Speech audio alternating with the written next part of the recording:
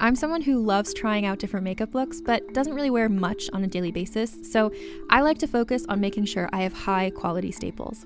And whether you like a fresh face, full glam, or somewhere in between, you've probably seen Thrive Causemetics Viral Tubing Mascara. I've certainly seen it everywhere. You know, the one in the turquoise tube? So that mascara, along with all of Thrive Causemetics beauty products, are certified 100% vegan and cruelty-free, which I look for in makeup, and they've got excellent quality to match. And something I didn't know from all the mascara videos I've seen is that for every product sold, Thrive Causemetics donates either that same product, another product that is needed more, or a monetary donation. They've worked with over 500 nonprofits to help with a wide range of causes like supporting cancer survivors, people experiencing homelessness, education access, and so much more. Knowing that makes me feel even better about using their products. And I do enjoy using them. Like I said, I like having high quality staples, and so my favorites are products that are multi-purpose, like the Brilliant Eye Brightener. It comes in a bunch of colors, and I like using them as eyeliner, eyeshadow, and even highlighter. Thrive Causemetics is luxury beauty that gives back. Right now, you can get an exclusive 20% off your first order at thrivecausemetics.com/thrive.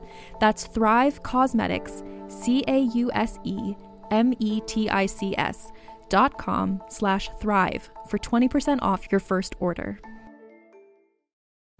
Every 5 minutes, someone dies while waiting for a compatible donor heart, liver, or kidney. On a remote island in Lake Superior, a team of geneticists strive to engineer an animal with human-compatible organs, thereby saving millions of lives. But these ancestors are not the docile herd animals they envision. Instead, the project spawns something big, something evil, something hungry. Ancestor by #1 New York Times bestselling novelist Scott Sigler is available for free on Apple Podcasts, Spotify, or wherever you get your podcasts.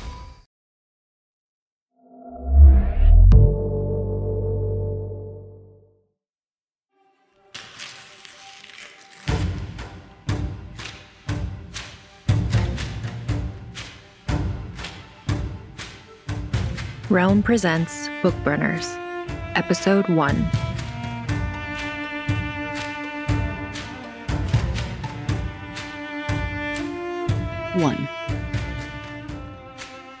Sal Brooks would have described herself in a police report as early 30s, female, brown hair, 5'9", exhausted, borderline breakdown case, shaking hands, haunted eyes.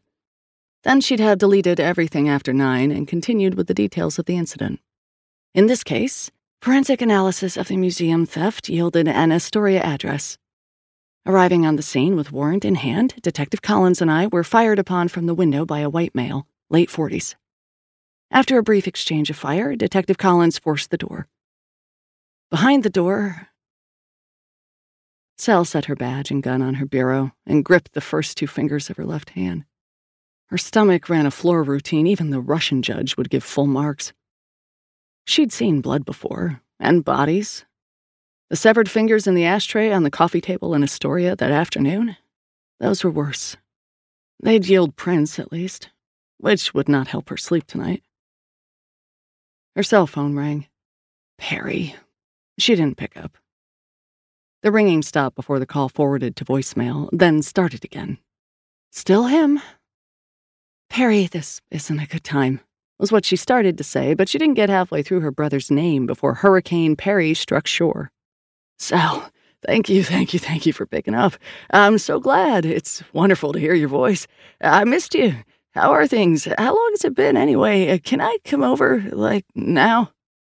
It's been a month. She thumbed a gap in her blinds. The sidewalk under her window was bare and the street almost empty. Red Toyota pickup, Honda Civic, garbage, 2 young guys staggering home after drinking off a Thursday night. Thank God. The last time she'd heard Perry talk like this, he was on the run from some crazy scenester drama and hadn't waited for her permission to come over. Just called her from the sidewalk in the rain and looked up, dripping, with that hangdog John Cusack look she knew he practiced in the mirror. Since the last time you were in trouble? It's nothing big, Sal, I promise. Nothing you should worry about. Just, internet stuff, and then I started arguing with my roommates, and, people can get crazy sometimes, like crazy. It's not the same thing as last month, I swear. I just need a place to be, you know? I'd get a hotel if I could. If he had money for a hotel. She peeked out her corner window just to be sure. He wasn't down there either. I've had a very long day, Perry. I know. Every day's a long day for you. I'm so sorry, but I just kind of need a place to rest for a little while. And I did apologize for last month, and I sent you flowers. David still isn't returning my calls. You deserve better than a guy like that. A guy who doesn't understand the importance of family. David has a huge family. He's a good guy. He just doesn't like being kicked out of bed because my kid brother's locked himself out of his apartment. That was a good thing. Emphasis on the was. And the flowers you sent were fake. Better that way. They don't die, right? And it wasn't just that I locked myself out. In any way, I'm improving. I mean, you don't have anyone over now, do you? Her eyes narrowed. She glanced out each window again. Where are you? What do you mean? She realized she could hear his voice twice. Once through the phone and once from the hall. Sal marched from her bedroom, past kitchen and living room, to the door. She unbolted the bolt, unchained the chain, and pulled the door open. Perry was less wet than she'd last seen him, at least. One hand pressed an oversized Star Trek phone to his ear. He wore a dirty tan trench coat open over a ratty black t-shirt with 3 pixelated hearts on the front and a 4th half full, and jeans torn at the knee, from his nervous habit of clawing them while he worked on his computer, rather than from wear. His other hand held a large rectangular parcel wrapped in more t-shirts and duct tape, which he waved at her, then stuck under his arm and waved again with an empty hand. He deployed John Cusack version 1.2. She clicked her phone shut. He started warming up John Cusack version 1.7. She sighed and smiled and hugged him. Come in, doofus. He sat up in the living room and she put water in the kettle. Do I want to know why you're here? Thank you so much. He set the parcel on her living room table and undid the duct tape. It's not dangerous. I mean, I'd tell you if it were, you know. But I got into a fight with the roomies over a project we're working on together. It's sort of, and I want to make sure I'm right before I go home. Just need some time to work on this thing myself. Bunch of posers. Don't know Altaic from Aramaic. He unwrapped the t-shirts layer by layer, each silkscreen video game reference worse than the last. I get that one, she said. It's the game with the dysentery? Why all the t-shirts? Sal, do you have any idea how old this thing is? He folded a Mario shirt back to reveal a thick tome bound in pale leather with gold wire on the spine. The page's ragged edges were dyed blood red. Sal remembered severed fingers in an Astoria ashtray, and her stomach made a second pass at the floor routine. No? Old. And I mean old. I shouldn't be handling it without gloves. The kettle cried, and Sal followed its protest to the kitchen. You should get new roommates. You fight more with those guys than I ever have with an ex, even Jeremy. She returned with 2 mugs of coffee. It's just professional differences. I mean, we're working on big problems, borderline intractable. Arguments get heated. There are different strategies about how to approach the artifact. Aiden, roommate Aiden with the crush on you, he wants to scan the whole thing for word frequency analysis, which just seems patently silly. The codex form factor suggests it's supposed to be read, like, by people. And anyway, Aiden's security protocols are hella lax, which matters when you're under surveillance. He took a sip. Made a face. Is this instant? Wait, is surveillance? Todd says it's the book burners. That's why they wanted the book out of the house, which is just so dumb. If the book burners were after me, how would I have even made it here? He set his hand on the book's cover. Sal hadn't noticed before how the leather was discolored. Most of it matched Perry's skin, but a crimson bloom spread beneath his fingers. She heard a sound she couldn't name. A footfall, maybe? Or a whisper? Very soft. Goosebumps chased goosebumps up her arms. Perry, who are the book burners? Do you think someone's following you? I thought you didn't want to know. She leaned over the couch, over his shoulder, and checked through the blinds. Street still bare. Red Toyota pickup, Honda Civic, Garbage? Easy carpet cleaner van? Please, Sal, they would have nabbed me on the way. They did not. Ergo, I wasn't followed. What the hell is going on? Someone knocked on her door. Shit, Perry said. Jesus Christ, Perry. She grabbed her phone off the living room table. Who is that? Aiden, probably. Mr. Brooks? The man on the other side of the door was unquestionably not Aiden. Too old, too sure, too calm. An accent Sal couldn't place twined through his words. Mr. Brooks, we're not here to hurt you. We want to talk. Shit, Perry repeated for emphasis. Sal ran to her bedroom and returned with her gun. Who are you? I'm looking for Mr. Brooks. I know he's in there. If he is, I doubt he'd want to see you. I must talk with him. Sir, I'm a police officer, and I'm armed. Please step away from the door. Has he opened the book? What? She looked into the living room. Perry was standing now, holding the book, fingers clenched around the cover like she'd seen men at bay clutch the handles of knives. Sir, please leave. I'm calling 911 now. She pressed the auto dial. The line clicked. Stop him from opening the book, the man said. Please, if he means anything to you, stop him. Hello, this is Detective Sally Brooks. And she rattled off her badge number and address. I have a man outside my apartment who is refusing to leave. Something heavy struck the door. Door jamb timber splintered. Sally stumbled back, dropped the phone, both hands on the pistol. She took aim. The door burst free of the jamb and struck the wall. A human wind blew through. Later, Sal remembered slivers, a stinging blow to her wrist, her gun knocked back against the wall. A woman's face, Chinese, she thought, bob haircut. Her knee slammed into Sal's solar plexus, and she fell, gasping, to the splinter-strewn carpet. The woman turned, in slow motion almost, to the living room where Perry stood. He held the open book. His eyes wept tears of blood, and his smile bared sharp teeth. He spoke a word that was too big for her mind. She heard the woman roar and glass break. Then darkness closed around her like a mouth. Summer sun baked her skin. Sal lay, 14 years old, on a raft atop the pond out back of her grandparents' Carolina homestead, while Perry read aloud on shore. Her hand trailed into the still water. The water was still, but moving, too. The raft rocked her head back and forth, and her body wasn't 14 anymore. And damn it, she was dreaming, wasn't she? If she strained, she could hear voices on the other side of the dream. You lost him. A man's voice, lilting, close, a different voice from before. How did that happen? He opened the book, is how. A woman's voice. Do you need a picture? I have crayons in the truck if you'd like to draw one. He tried to hit me, she replied. Got her instead. I pulled her out, but he made the window before I could catch him. So the boy's off-grid with a writer in his head in a city of 8 million people. Wonderful, I think we'll call that. A double-plus effort. Sirens. Christ, the man said. I answer calls quickly here. Come on. Is she? Fine. Are you sure? Don't open your eyes while lying on your back. Bad for them. You'll see too much of the sun. She forced them open.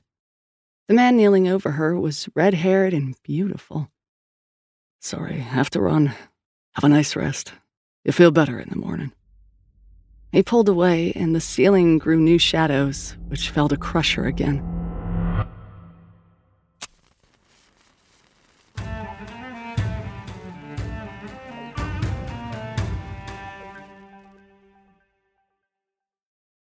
Two. Sal, in the department clinic, with whatever she had to hand, was how the clue solution would read if someone didn't start making sense soon.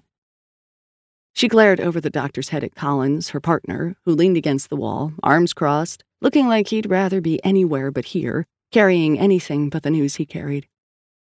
Her head swam. I've told you 3 times, she said. My brother came to my apartment. 2 people followed him. I gave you their descriptions.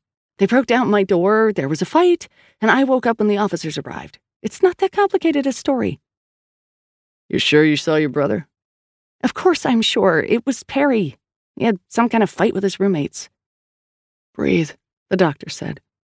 She breathed. The stethoscope chilled her skin. So what's the problem? Collins shifted, but if he'd been trying to get comfortable, his expression suggested that he'd failed.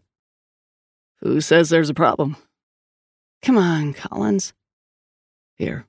He passed her a tablet. Hit play. Security camera footage rendered her apartment building hallway in ghoulish greens and whites. She saw herself open her door and peer out into the hall, smile, step back, swing the door wide, and close it again. This is the wrong footage. It's not, though. Check the timestamp. Perry's not there. Collins lowered his chin toward his chest. It didn't touch due to the extra chin in the way. Scratch one theory. You thought I was seeing things.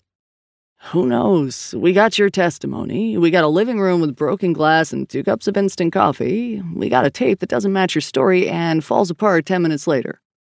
Stare up at the ceiling, the doctor said. Just with your eyes. Keep them wide, please. The doctor's flashlight burned the world.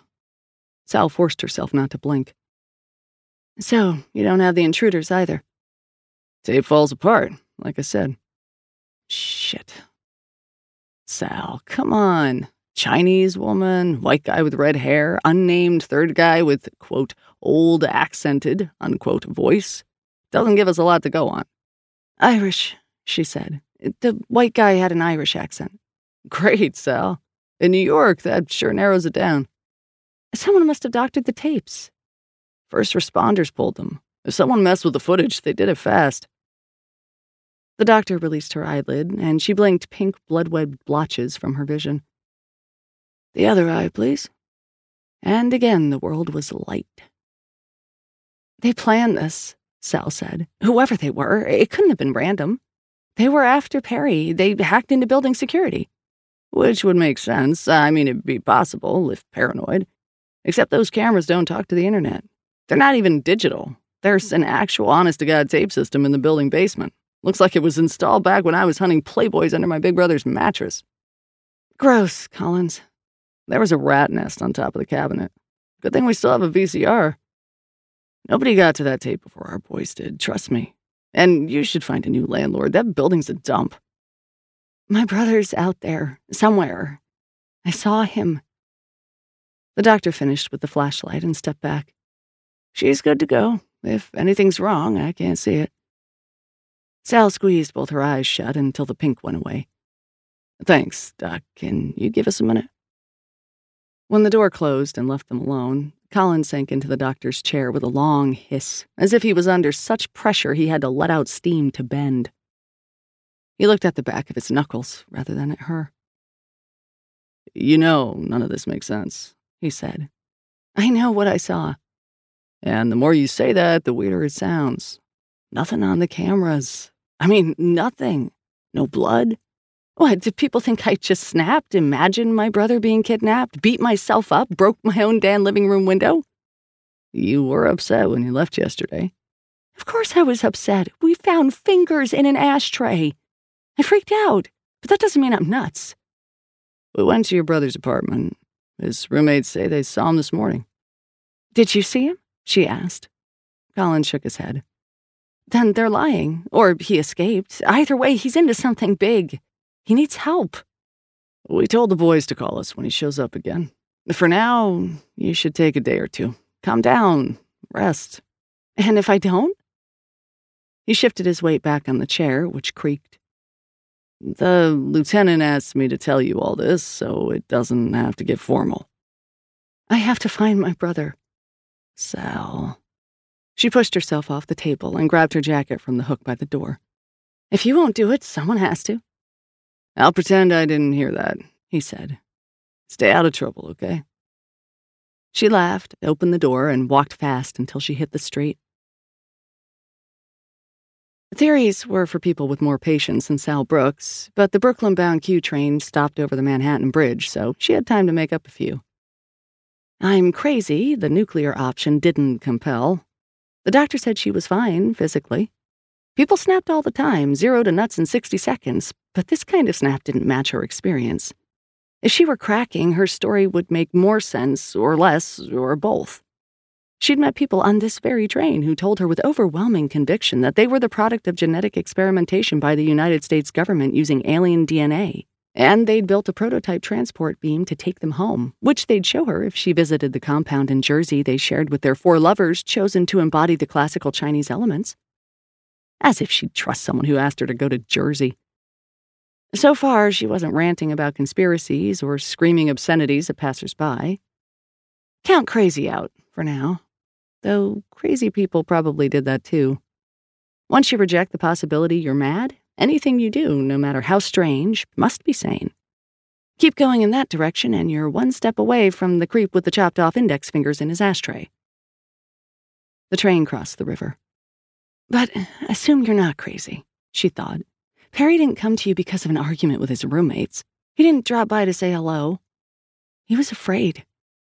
Maybe he thought they wouldn't follow him into someone else's apartment. Or maybe he knew he could escape somehow if he just had time to read that book. Which made no sense. She rose out of the subway onto a long, wide Brooklyn street with 3-story brick houses on both sides, blank dark windows, Italian bakery, convenience store. Newly opened coffee shops indicated these blocks were a hair's breadth from hip. When the neighborhood crossed over, Perry and his friends would have to move. Providing, of course, whatever mudhole they'd stumbled into didn't swallow them first.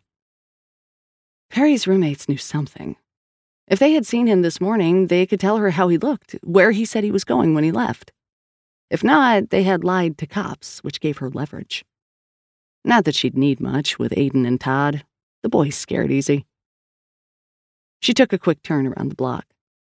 Dead for 10 o'clock in the morning. Most of the locals at work somewhere else. Cold November air tossed a sun front page down the sidewalk, and Sal shouldered deeper into her jacket.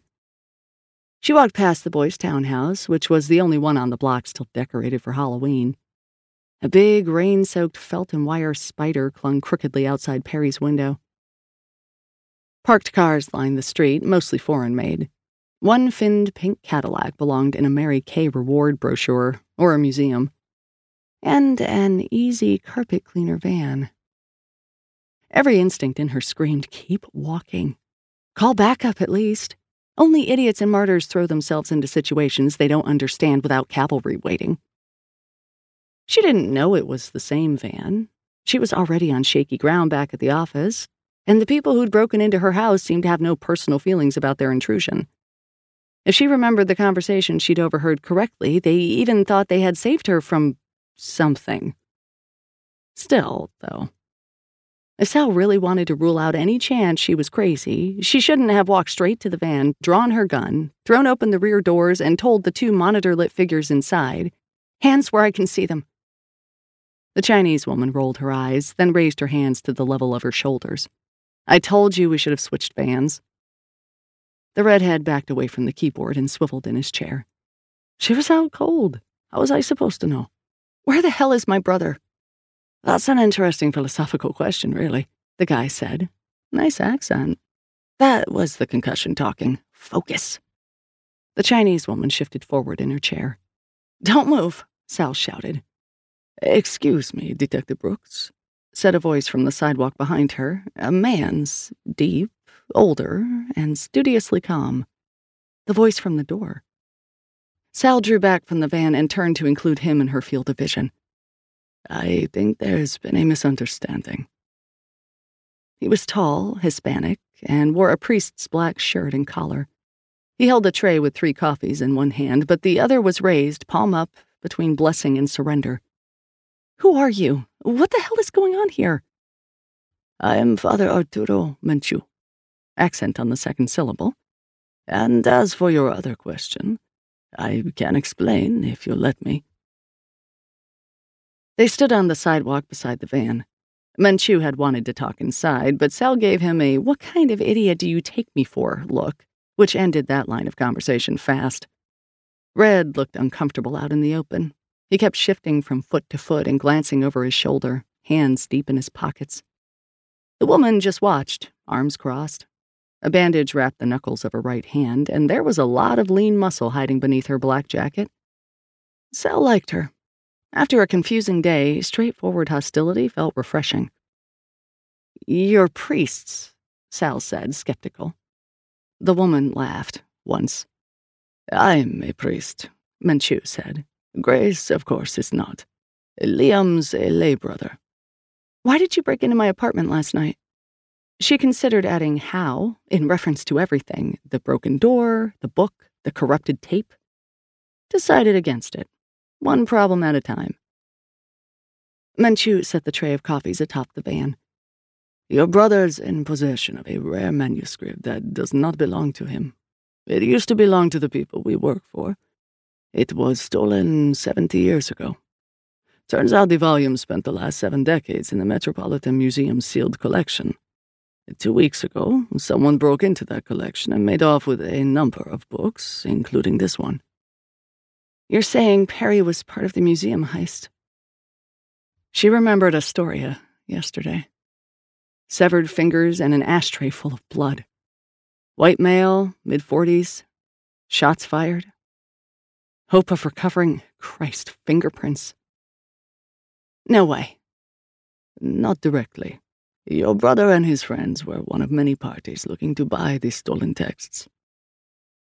Father Menchu kept his voice calm, maintained eye contact, presented himself to her at an angle. He was good at seeming non-threatening, part of the job, Sal guessed. Her attention drifted back to Grace, who grinned, baring teeth. "And there were others willing to pay more. Your brother stole the book from the original thief and left a copy in its place. We reached out to your brother, hoping to resolve the issue without violence, but he ran to you, and then he ran from you. The book is valuable, if only to a collector, and the people he stole it from don't like to lose.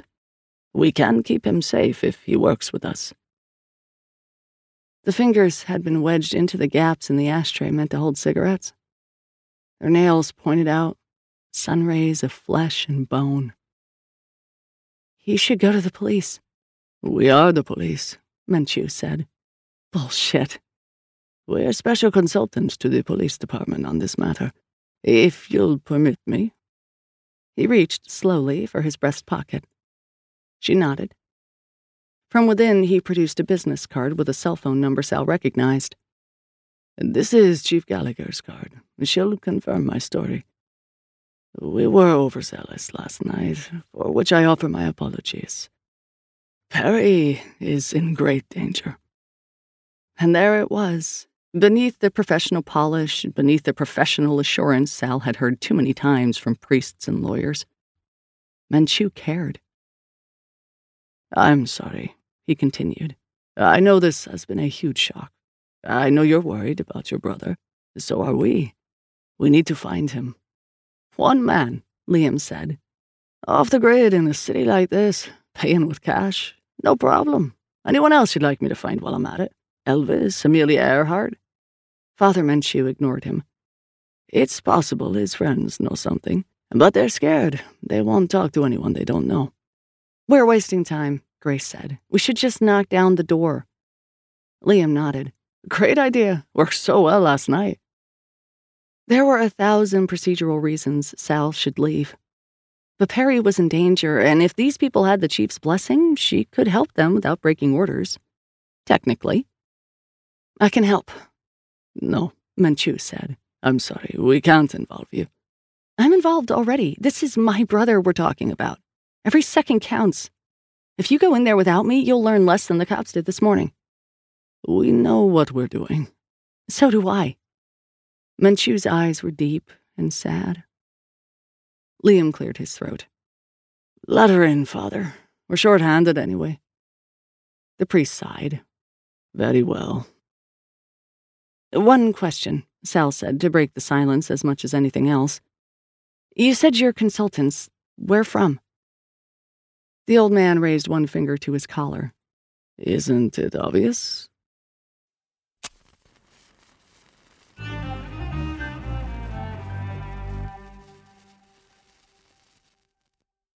3. Jesus Christ, Sal said when Liam handed her the bug. It was barely visible against the cosmetic tape. When she set it against her skin, she didn't feel the slightest chill of metal. This is good gear. My specialty. On this one. Liam offered her a thin silver cross on a chain. What's this for? Stuff, he said. Just put it on, okay? I don't believe in God. He believes in you. He laughed as if he'd made a joke. Think of it as a temporary deputization.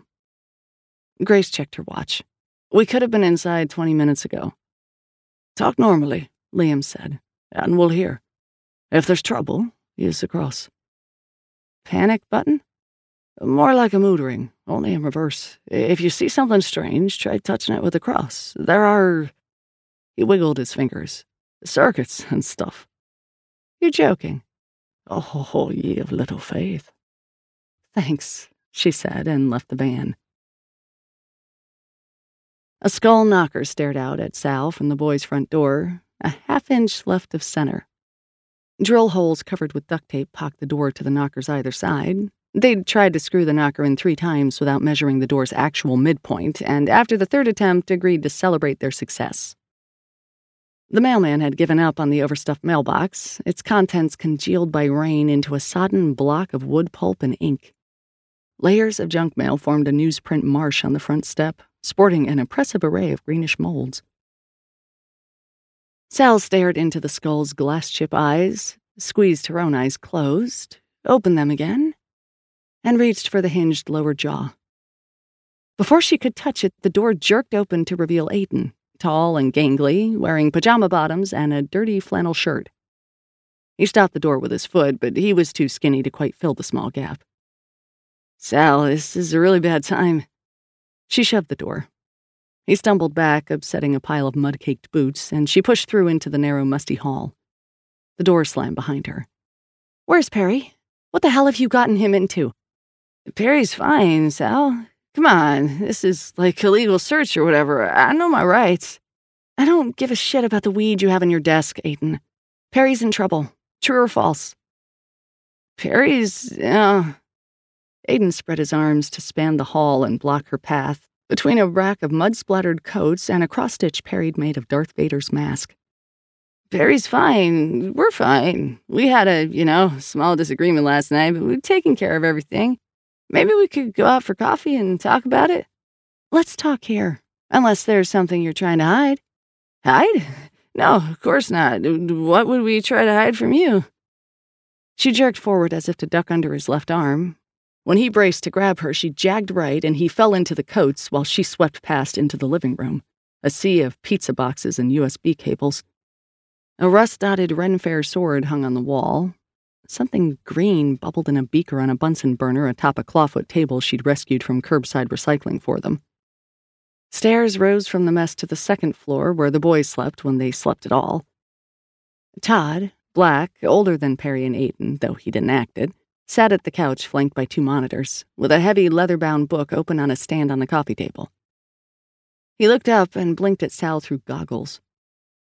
Aiden's coat muffled cursing from the hall mixed with music from upstairs, or something like music, a stream of bleeps and blips she remembered from sitting cross-legged on the carpet, 8 years old, playing Nintendo. Sally, great to see you. Didn't expect you to drop by. Perry didn't say anything. The prescription goggles warped Todd's eyes to silver dollar size. But this is a really bad time. Aiden said, the bad time wouldn't happen to have anything to do with my brother's disappearance, would it?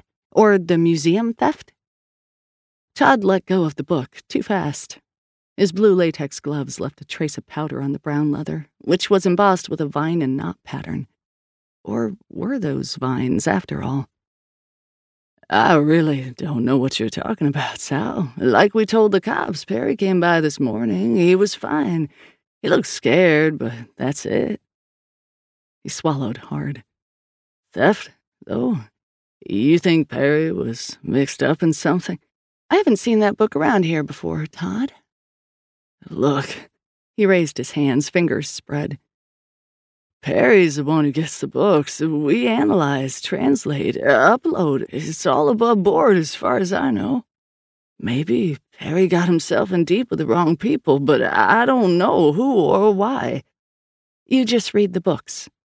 That's it, he said. So if I came back here with a warrant, what would I find? You don't want to do that, Sal. I mean, really. I want to know where my brother is. He doesn't want to see you. He came to my house last night terrified. Nothing's changed between now and then. Behind her, in the hall, Aiden recovered. Sal. Sweat ran down Todd's temple to his cheek. Maybe we can talk this over somewhere outside? His eyes jerked up and left. She turned. 3 bedroom doors upstairs, one for Aiden, one for Todd, one for Perry. Perry's, the one with the Japanese cartoon scroll, was slightly ajar. That sounds like a good idea, she said, then ran up the stairs and burst through the door into Perry's room. Monitors illuminated the unmade bed, the bare bookshelves, the piled clothing. There should have been sunlight, but the Halloween store spider hung outside Perry's window blocked the sun.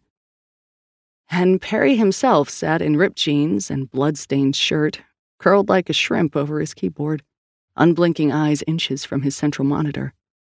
Barefoot, hair tousled, one-day growth of beard. Jaw muscles snaked, relaxed, snaked again as he rocked in his chair, typing. Perry! Except... Detective Brooks, a lawyer might ask someday, how did you know the person sitting in the chair was not your brother? And she'd open her mouth before the courtroom, but no words would come out. An audience would stare at her. The judge would drum her fingers. The lawyer would lean forward. Any time, Detective Brooks. The clothes were Perry's, the body language ditto. But still, when she said, Perry? The second time, her voice was uncertain. He stopped typing, uncurled himself vertebra by vertebra from the keyboard, and turned to her. His eyes focused on the wall behind her. He smiled woodenly. Sal, sister, I'm sorry you had to come here. Perry. She'd imagined hugging him when she saw him again, imagined hitting him too. Neither seemed possible now. Perry, you're here. As if saying that would make it true. I am, and you should go, Sal. What a reasonable suggestion. I have work to finish, if you don't mind. She didn't, but her not minding was strange, wasn't it? Perry, what happened last night? Nothing, he said. I was pushed, you see. The book burners chased me, and I took help where I could find it. I'm perfectly fine, better than I've been in a long, long while. You're a police officer, he said, as if he'd just looked the fact up in a large and fine print list. His words didn't match the movements of his mouth. She focused through the fear. And why fear? He was her brother. But maybe he wasn't right now. His mouth was not moving in time with his words because the words he spoke were not English, even though that was the language she heard. It must feel like this when you solve a case, when the whole world makes sense at once. I've been working on a puzzle for a long time, and I just needed the right push. He reached for her. There seemed to be a great deal of space between them all of a sudden, but his arm grew longer to bridge the gap. A finger of ice pressed against her skin above her heart, so cold it burned. As the hand approached, it no longer looked like a hand at all, not like a hand of flesh. Torn corrugated tin twisted around paper and woven plastic bones forming fingers. Black oil dripped from ragged joints. The arm was a length of rebar wound with trash bags and shredded cloth.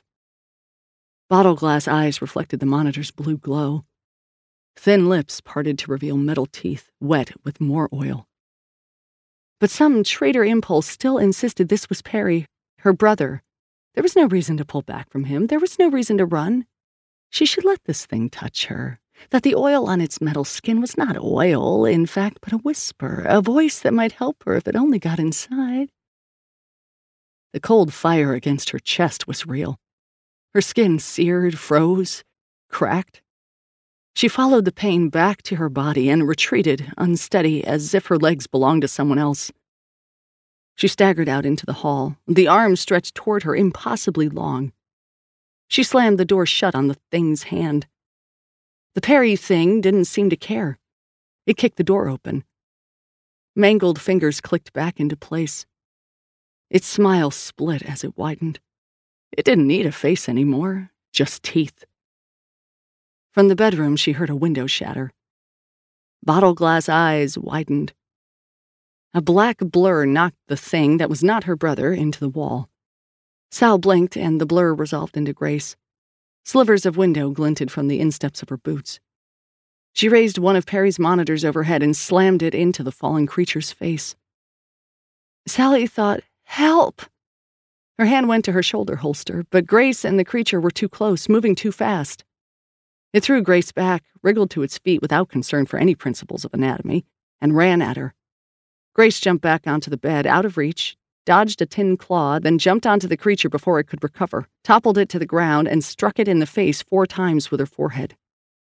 A ceramic plate on the thing's face broke. Grace clawed inside it for something Sal couldn't see. "Take it easy, that's my brother." "It's not," Grace said. "It never was." The creature threw her into the desk. Grace roared, dodged left. A claw shattered one of the remaining monitors. Grace grabbed the broken flat panel from the floor and hit the arm, which snapped. "Grace, get back. Give me a shot." "I have this. You worry about the guys downstairs." "What?" "Go." She went. Behind her, more screaming, more broken glass. Downstairs, Todd sat in front of the book. His blue-gloved hand stroked its paper. He looked up and over at her. "Todd, Jesus Christ, there's something up there." But his goggle-swollen eyes were black from pupil out to edge. He turned a page of his book. You are listening to Book Burners, created and produced by Realm, your portal to another world. Listen away.